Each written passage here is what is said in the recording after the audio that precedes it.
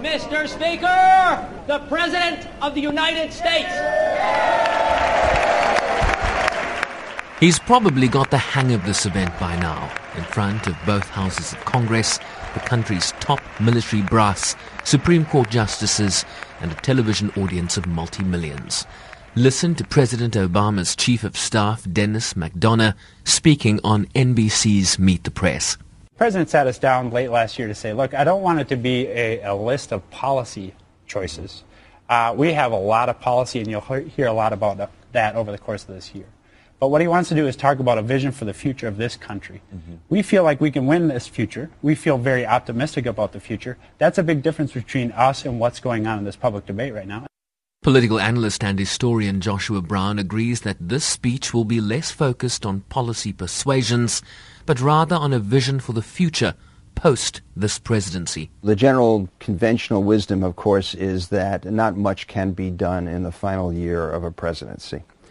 And in some sense, I think it's clear that Obama and his minders and helpers have come to the conclusion that it's more constructive to begin to conceive of, well, how will his presidency be understood and what its long-term impact will be. So I think this is a case where we're going to get a speech more about the vision of the future of the United States as affected by the last 8 years, as opposed to what's going to happen in the next 1 year.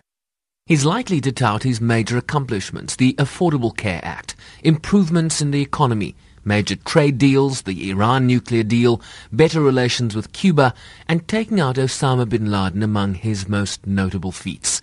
Professor Brown at the City University of New York says there could be underlying messages that will subtly speak to this year's election. It's not so much that it would be an apolitical speech as it would be, again, as I'd said, a visionary speech. The reason is that it's implied, as you suggested, that if a Democrat doesn't win the White House, that many of these programs are in jeopardy, and certainly many of these agreements might be in jeopardy.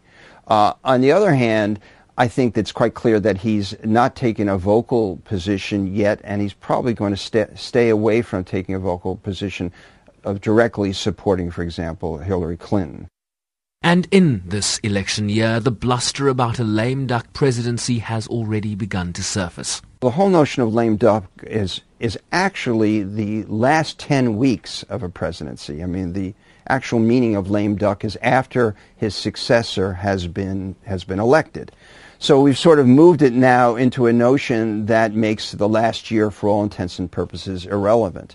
But there have been, a number of cases where the presidency has had a continuing impact. Obviously, it can in terms of foreign policy.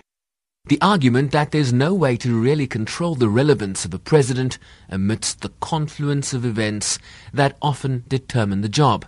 But President Obama's speech to Congress later tonight will signal the beginning of the end of an era.